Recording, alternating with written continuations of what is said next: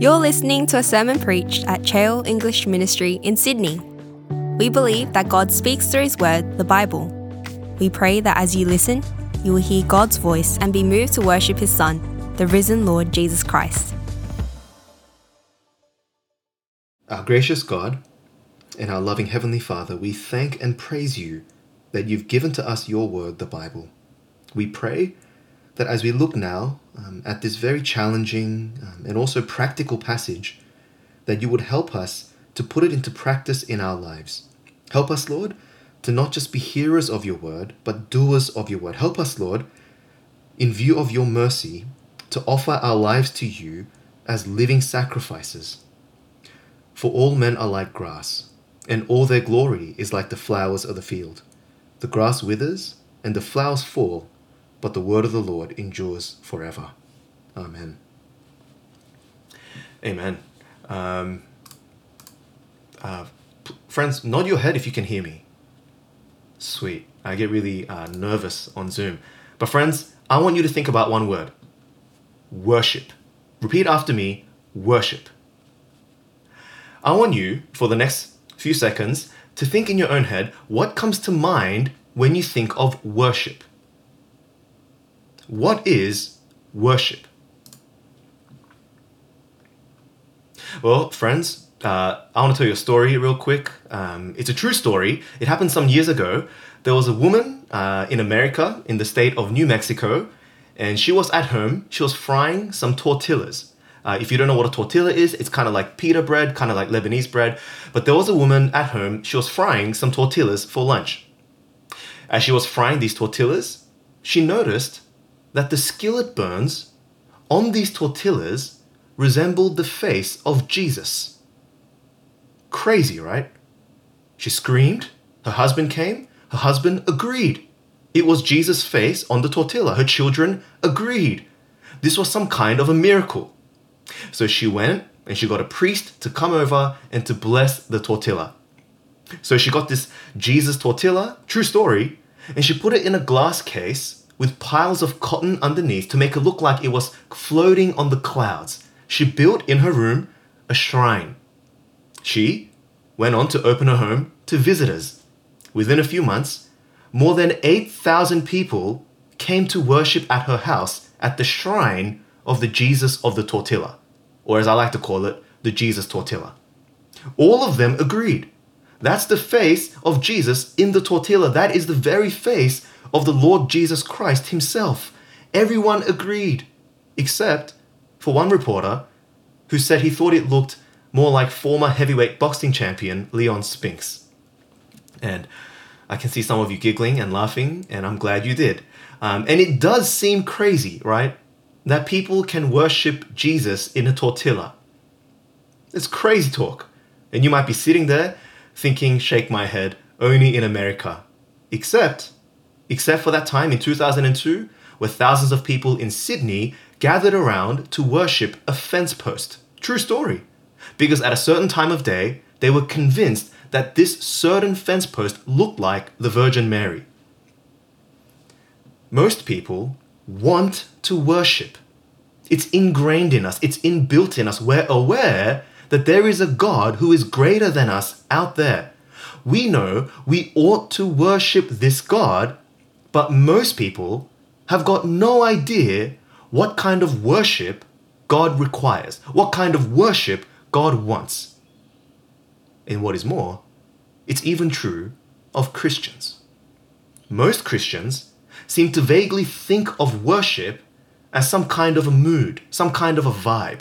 It's the mood you get when you sit in a big old cathedral with pipe organs and stained glass windows. Or maybe it's the feels that you get when you sing a song chorus over and over and over again, and then all of a sudden you find yourself crying. So many Christians suspect worship to be some kind of a mood or some kind of a vibe. But most Christians would find it hard to explain to you what it is exactly that God wants from us in worship. And so, what a great blessing it is that you and I have got Romans chapters 12 to 15. What an awesome blessing it is, because in Romans chapters 12 to 15, God tells us exactly what kind of worship He does want.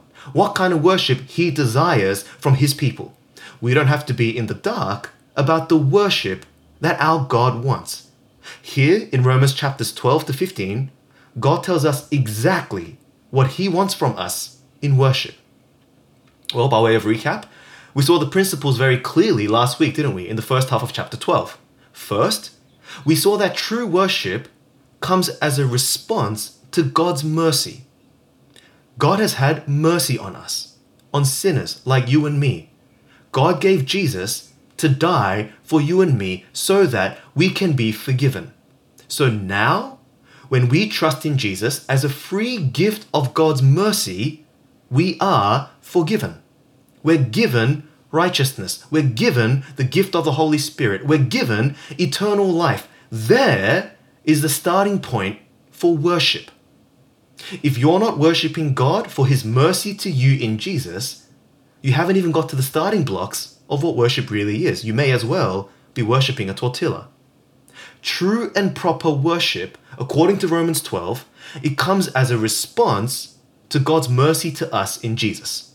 That's the first thing we saw. Secondly, we saw that true worship means we offer our whole lives to God. That's how we respond to his mercy appropriately. We learnt that worship is not about certain holy times or places or activities. No. We saw that God wants us to love and obey him in every place, all the time, in every activity. And that means we need to stop thinking like the people of this rebellious and sinful world around us. We need to have our minds renewed by the message of Jesus, and we need to let that transform us so that we can test and approve God's will, so that we will start to know and want what God wants.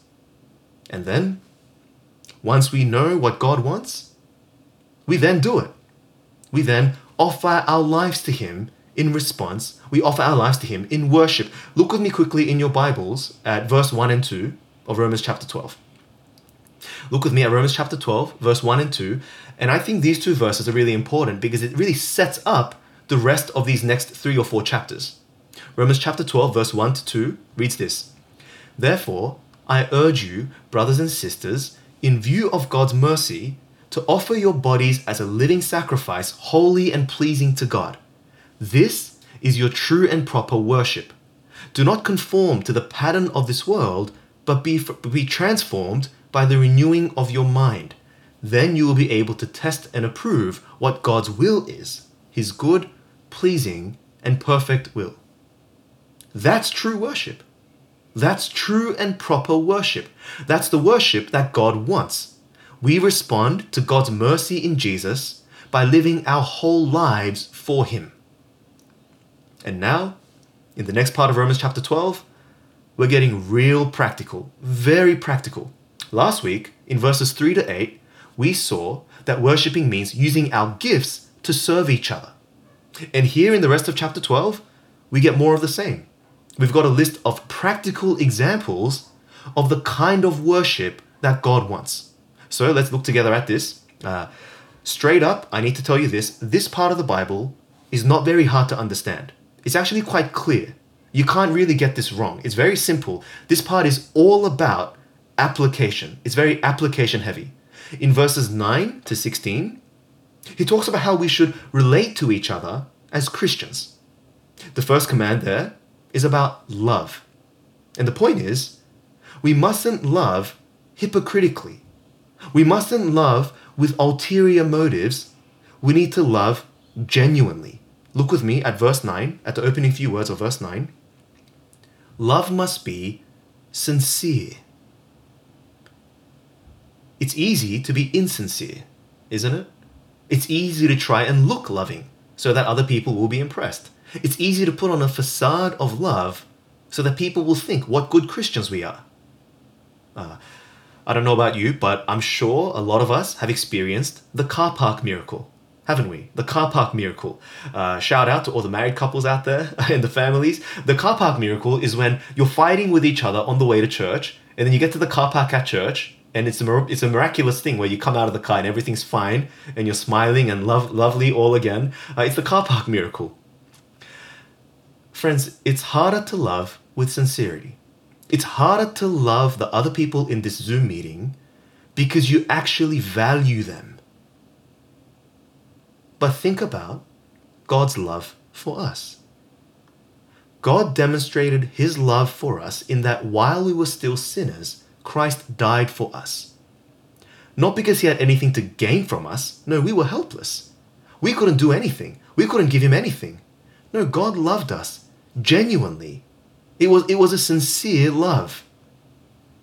And so Paul's trying to make the point, as recipients of God's sincere love, it's not right for us to then offer phony love, fake love to other people, superficial love. That's not an appropriate response to God's mercy. And so we need to stop pretending. We need to stop with a Sunday facade.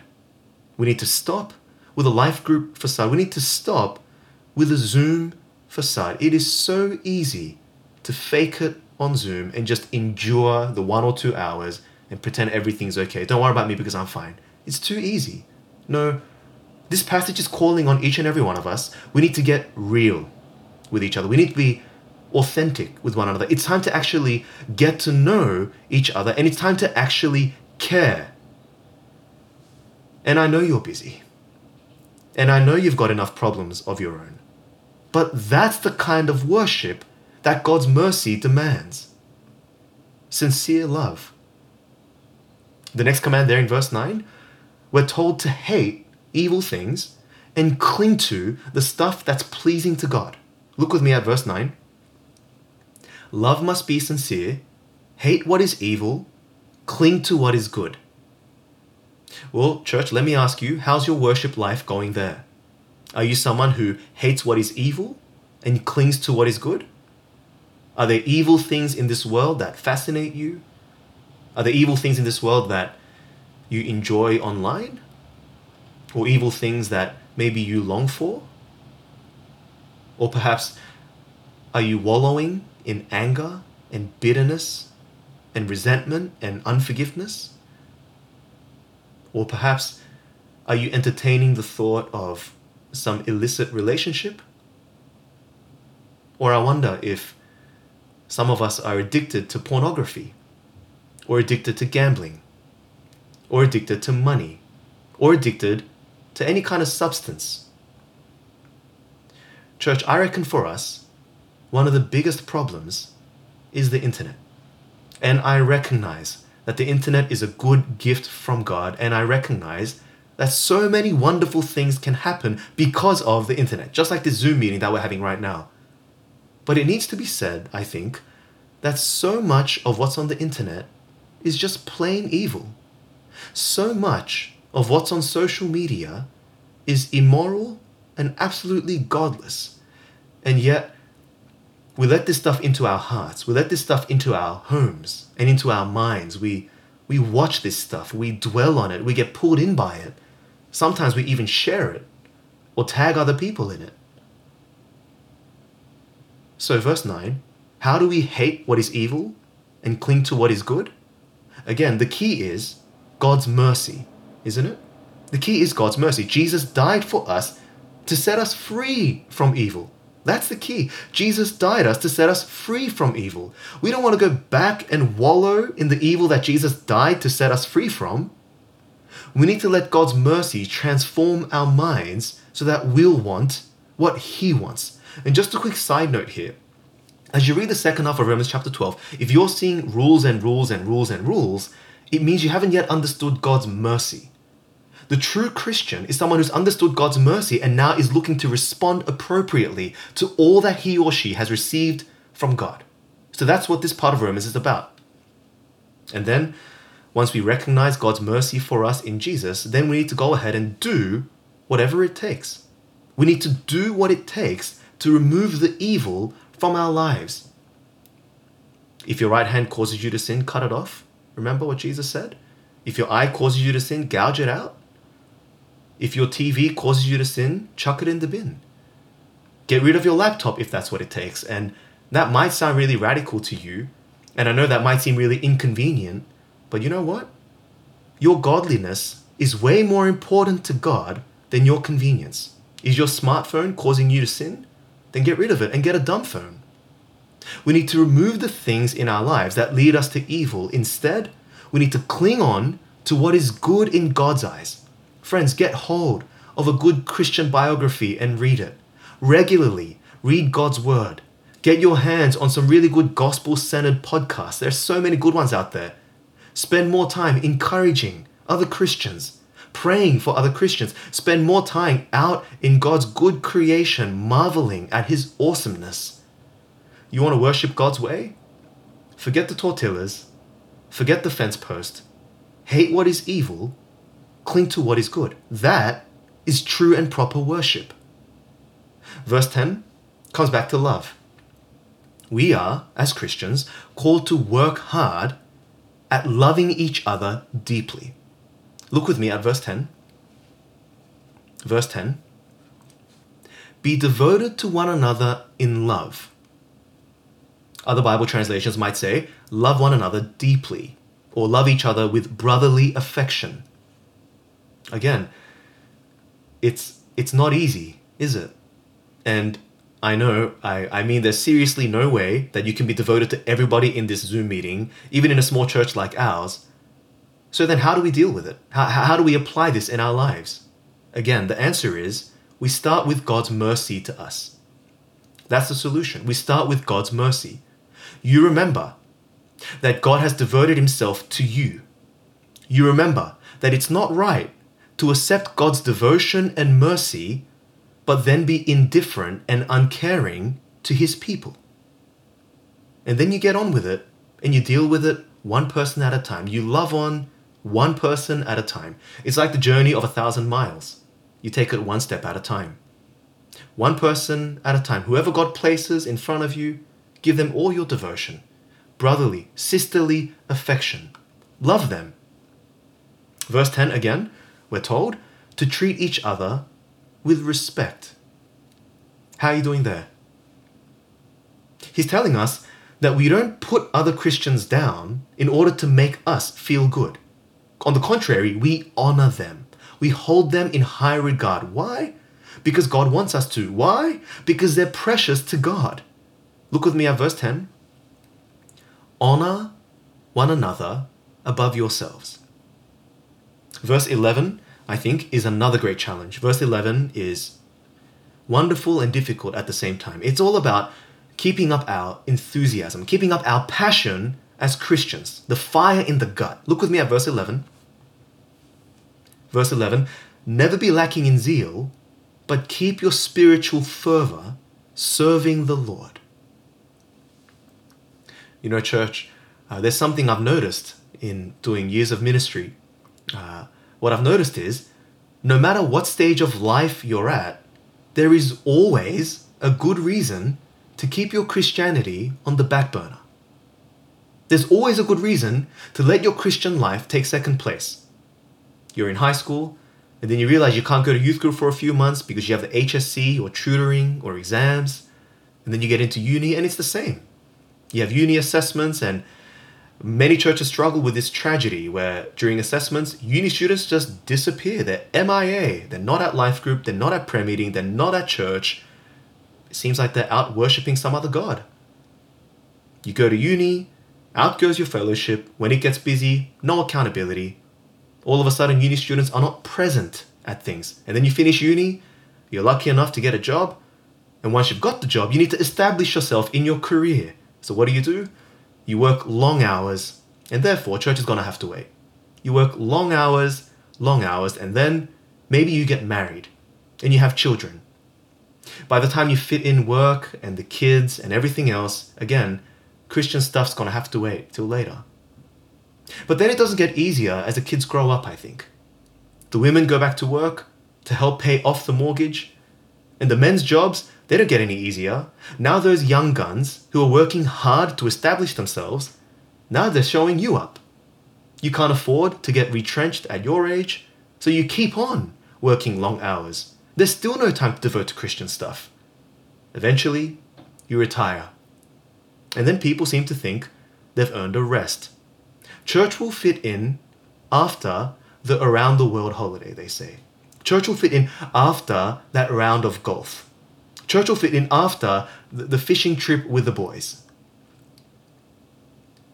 It doesn't matter what stage of life you're at, there's always a good reason, there's always a good excuse to just cruise along as a Christian, making zero eternal impact.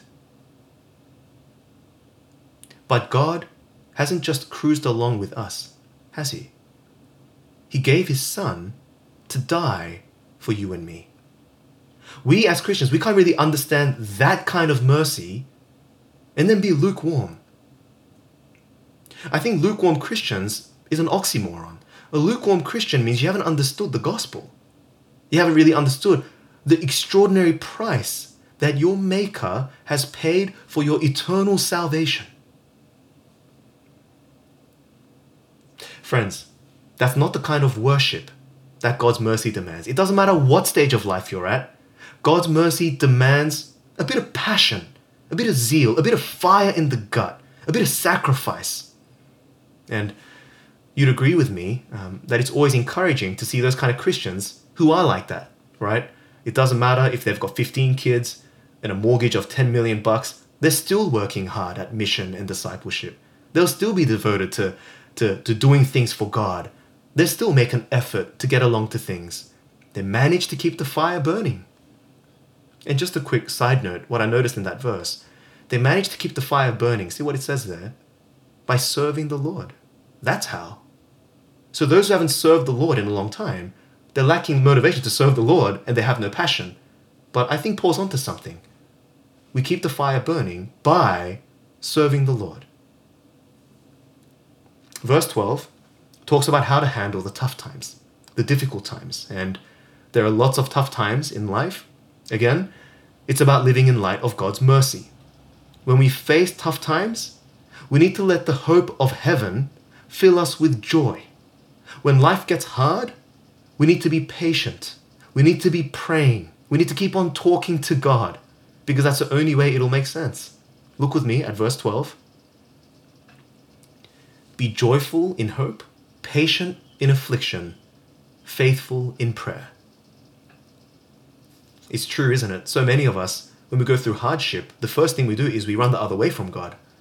But God's wisdom here in Romans 12, teaching us about true worship, He's saying, no, the solution is you run to God. That's the only way that your suffering will make sense. Well, we continue, and the next one is about being generous to other Christians. Look with me at verse 13. Share with the Lord's people who are in need. If you have a pen, you can underline that word, share. Share. Share with other Christians who are in need. Church, let me ask you, is that you? Are you generous to the other Christians who are in need? Do you know the other Christians who are in need? Because God has been so generous to us, hasn't He? God's been so generous to us, it's only right that we would respond to Him by being generous to His people, right? In ChEMistry, I'm very thankful to say that there are so many generous people in our church, in this Zoom meeting right now. I'm so thankful to God for the many people in our church who are generous, who are supporting our Bible college students week by week so that they can be trained for the gospel. But it also must be said, there are plenty of Christians out there who are suffering, aren't there? Both within and without our church, both in Sydney, in Afghanistan, in South Africa, in all over the world. And I know that we can't help them all. But I think what this passage is saying is we need to do what we can with what we've got generously. What about hospitality? The next part of verse 13, look at what it says, verse 13. Practice hospitality. Now, don't take this super seriously, what I'm about to say next. But what it says, when it says there, practice hospitality, the word there, practice, it's actually the same word as persecute. To pursue, to persecute. That's what it means. And I reckon it's a nice image, to be honest. Now, don't overdo this, but I reckon it's a nice image that we are told by God to persecute hospitality. What does that look like? We're to persecute people with hospitality. We should be chasing people around with coffee. That's what it means. We should be chasing people around with dinner invitations. We should be inviting people over to our house until they're sick of it after lockdown. Friend, let me ask you, as a recipient of God's great hospitality, let me ask you, are you hospitable? I know that by law, we can't have anyone over in our homes right now. But, church, I reckon a good way that we can apply this verse in our lives is for us to take some time today to write down a list of names. To write down some names of people that you want to invite to your house for lunch or for dinner after lockdown. A list of people that you want to take out to brunch. Someone you want to buy food for and just listen to and just celebrate and just pray for and just love on. Why don't you, as soon as this service is over, write down on your phone a list of names, people that you want to take out for a nice brunch when all this is over. Or if you're broke, and I know if you're a uni student, you might be broke, then why don't you take someone out for coffee? Who can afford that? Write down some names. Why not? Cook your life group leader a meal and just thank them for their gospel ministry and just thank them for praying for you. Why not invite your kids' church teacher over for lunch at your place just to thank them for teaching your kids and loving on your kids? But like I said, we don't want to be Christians that hear God's word and ignore it. We want to apply it. So why don't you take some time today and write down some names? And once lockdown is over, chase it up. Persecute them with hospitality. Because that is the kind of worship that God wants from us in response to His mercy.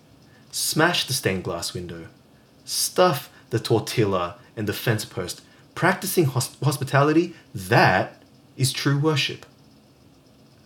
Verse 14 talks about how to respond to the people who hurt you. The people in church who criticize you. The people in church who talk badly about you behind your back. People that hurt you. How should you deal with Christians who persecute you or hurt you? Look with me at verse 14. Bless those who persecute you. Bless and do not curse. The next bit again is caring for each other. It's getting involved in each other's lives. It's sharing in the good times, sharing in the bad times. Look with me at verse 15. Verse 15, rejoice with those who rejoice, mourn with those who mourn. I've visited some churches that are really good at this. If there's a wedding, pretty much the whole church would show up. They're there. If there was a funeral in the church, everyone's there. They would be there. They wanted to be involved in each other's lives at that kind of deep and intimate level. To be honest, it doesn't seem to be the culture here so much at ChEMistry, and I reckon that's a bit sad. Verse 15, look at what he says. Rejoice with those who rejoice. My friends, if you're getting married anytime in the next couple of months, the next couple of years, if you're someone that intends to get married, as a married Christian guy, let me give you some advice. Invite the whole church. Don't be selfish. Invite the whole family. I know that means additional dollars. Don't worry about that. Invite the whole family. You know why? You can make back money, but you can't make back memories and moments with your family. We're not strangers. We're not acquaintances. We're family. Whether you like it or not, whether I like it or not, God has bound us together as a spiritual family. See the other people in the Zoom call? We are family. God's chosen. We are family, and therefore we must obey. I think, as a church, we really need to work hard at verse 15. Like verse 15b, mourn with those who mourn. Real talk, I know that some of you are mourning these days. I know that some of you have gone through heaps of difficulties in the past year, with work, with family, with illness. I know a bunch of you who have a parent who's really unwell, or who have a loved one that is really suffering so much. But for me, as a pastor, what really breaks my heart is that we don't actually share with each other. I know of all these different people's problems because they tell me, and I'm praying for you, and I care. But what about everyone else? What about everyone else in the family that God has placed to look after you? See, church, we can't apply the second part of verse 15 if we don't know who's going through difficulty and pain? Truth be told, I reckon the family culture of our church at the moment is quite weak. And I think that's sad.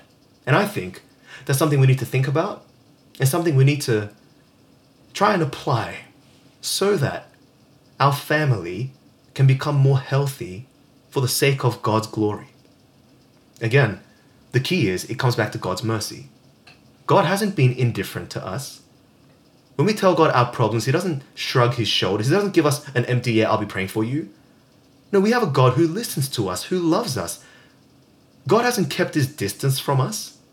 He has mercifully got involved in our lives. And now, we, as recipients of His mercy, are commanded to respond by getting involved in each other's lives, by showing empathy and care, comforting one another, because that's the kind of worship that God wants. The last commands there, they're against social climbing in church. And you know what I mean. You see it all the time in life. You see it at work. You see it in different clubs or societies. People, by default, people look for the popular people. They look for the powerful people, the beautiful people, the influential people, and they try to ingratiate themselves with them. They try to pander up to them. They try to curry favor with them. They try to add them on LinkedIn or get in on their good books. Paul's telling us, church isn't the place for games like that. For the person who's received God's mercy, that is an inappropriate way to worship. At church, we're all here on the same basis. We are sinners saved by God's mercy. It doesn't matter how smart or how dumb you are, or how rich or how poor you are. It doesn't matter what your background is. We are all here because God has saved us. There's no room for cliques at church. There's no room for cliques at church. We shouldn't just be hanging out with the cool people, whoever they might be. We shouldn't be hanging out with the people who are just like us. People who like the things that we like. Oh, you like anime? I like anime. You like basketball? I like basketball. We need to be willing, all of us, to associate all of us with each other. Uni students, have you befriended any of our young parents? Something to think about. We all relate to each other as people under the mercy of God, as equals. And why? Because that's the kind of worship that God wants. Look with me at verse 16. Live in harmony with one another. Do not be proud, but be willing to associate with people of low position. Do not be conceited.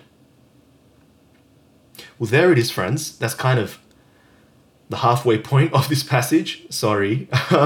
There's a picture of a worshipping church. What we've got up to that point, this is the picture of a worshipping church. Here is a picture of a church of people responding to the mercy of God appropriately. There's the picture of a church of people not being conformed to this world, but being transformed by the renewing of their minds. Here is a picture of a church who know and love what God wants. Here is the Bible's picture of a worshipping church. I'll be honest with you, today's sermon is long. And I'll tell you why it's long.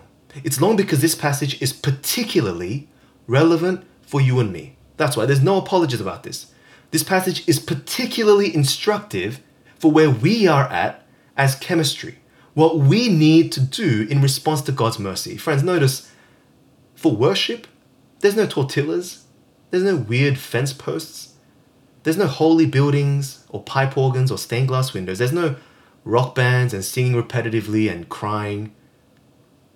This is worship God's way. So, how are we going?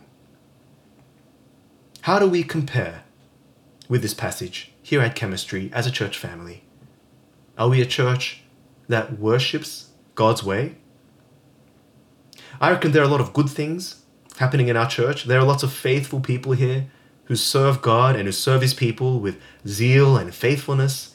There are lots of people here at church who show empathy and care. And I'm so thankful for the people who show empathy and care even with all the troubles and pain in their own life. And they still get on with the mission. I don't want to embarrass anyone by naming names, But here in our church, there is real evidence of God's work. We see people at work in each other's lives, and that's a wonderful thing. But church, ChEMistry isn't quite heaven yet, is it? I think this passage gives us lots of things to think about, lots of things as individuals to repent about. Our church is conformed to the world in many ways, I think.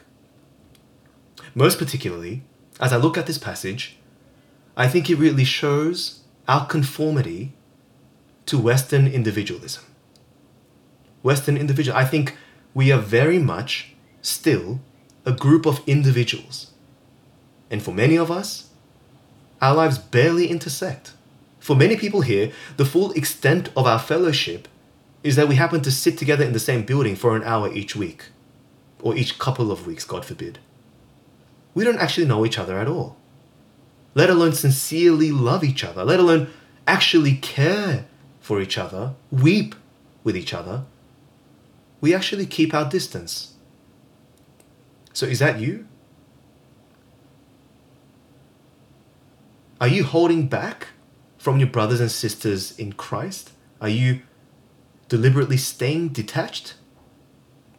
Because it's not the picture of Romans 12, is it? It's not the way a person who knows God's mercy should live. It's not the way God wants us to respond in worship. So the question is, friends, what are you going to do about it? What are you going to do? There's nothing hard about this passage. This is literally just God's straight out commands. This here in Romans chapter 12 is literally God saying, here is what I want from you. Christian, what are you going to do?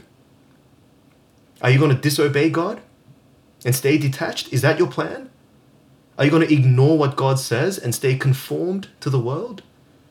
Are you going to say to God, you know what, God, I refuse to worship you your way? Or will you repent and change and get involved and start loving and start taking an interest in the lives of your brothers and sisters in Christ? Are you going to start loving them, laughing with them, crying with them, celebrating them, giving them hospitality, showering them with love? By way of application, if you haven't got anything out already, by way of application, let me say this. Why not take a baby step this week? Just a baby step. Look through the Facebook group. Shoot someone an encouraging message. A text message. A baby step.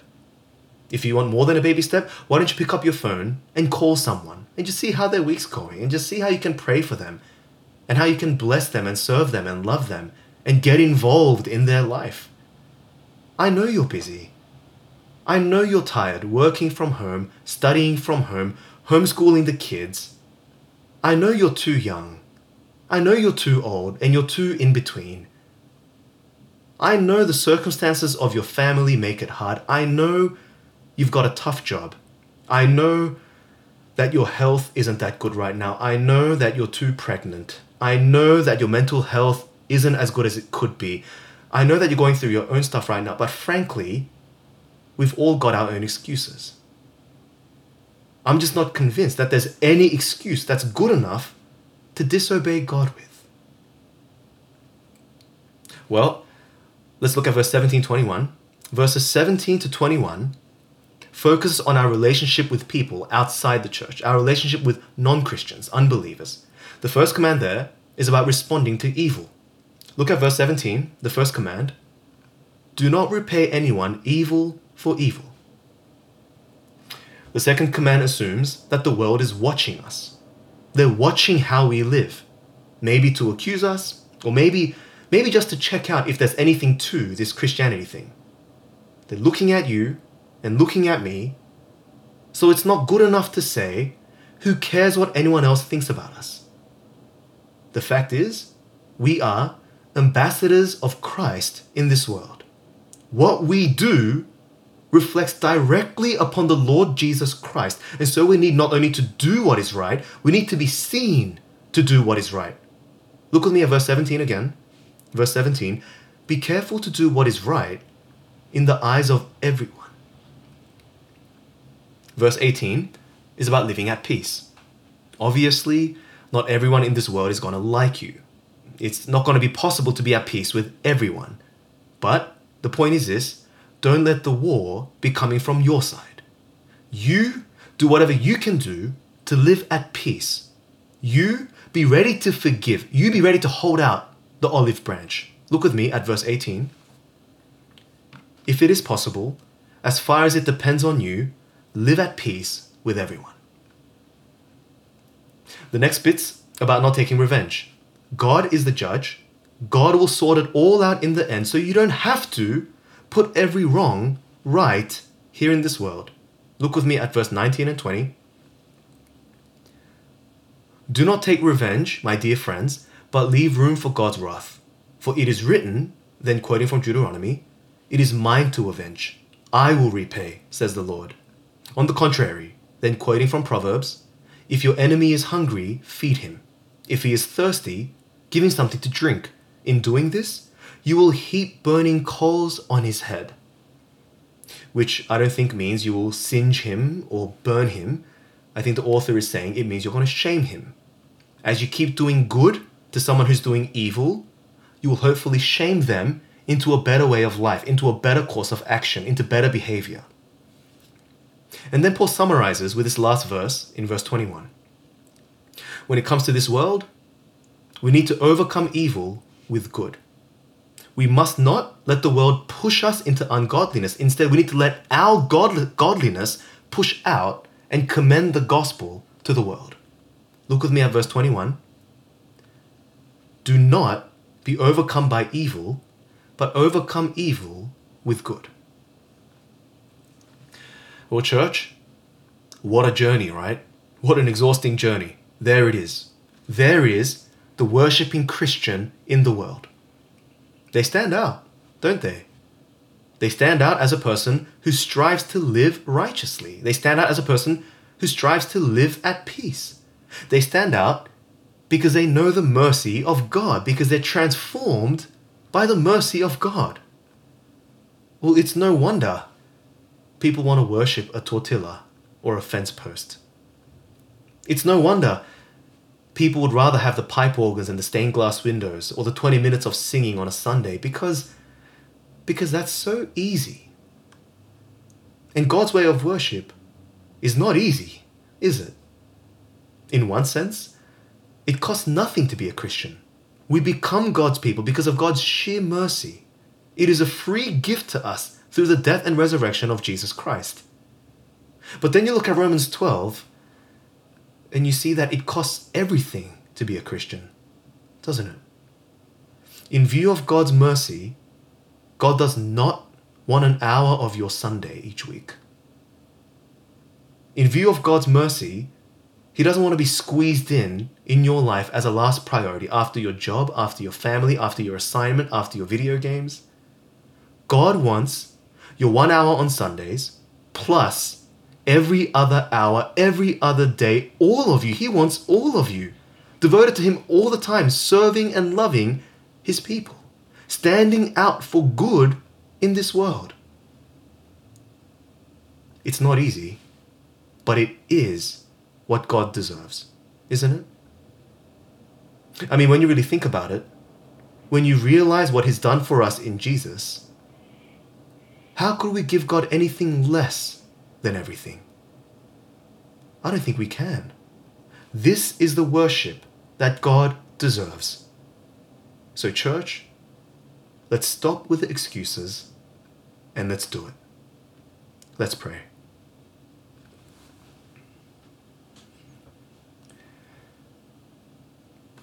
Our merciful and loving Heavenly Father, we thank and praise You that while we were still sinners, You gave Jesus to die on the cross in our place. We thank You that He paid the full price for our sin, and now when we trust in the Lord Jesus Christ, we are put right with You as a free gift. Lord, we thank You that now we have peace with You and that we stand firm in the sure hope of Your glory. Our Father, we thank You for Your mercy, and we pray that now, in view of Your mercy, that You would change our minds, that you'll help us to want to live your way, to want to worship you your way. Lord, please work in us by your Spirit and give us the power and the desire to live for you each day, every day, no matter the situation. In all that we do, Father, we pray that you would fill us with passion and zeal. Fill us with love for each other, Lord. Fill us with a desire for hospitality, Lord. Make us stand out as your people in this world. And Lord, we ask that you might help us to do that because you are worthy, because we want you to be glorified.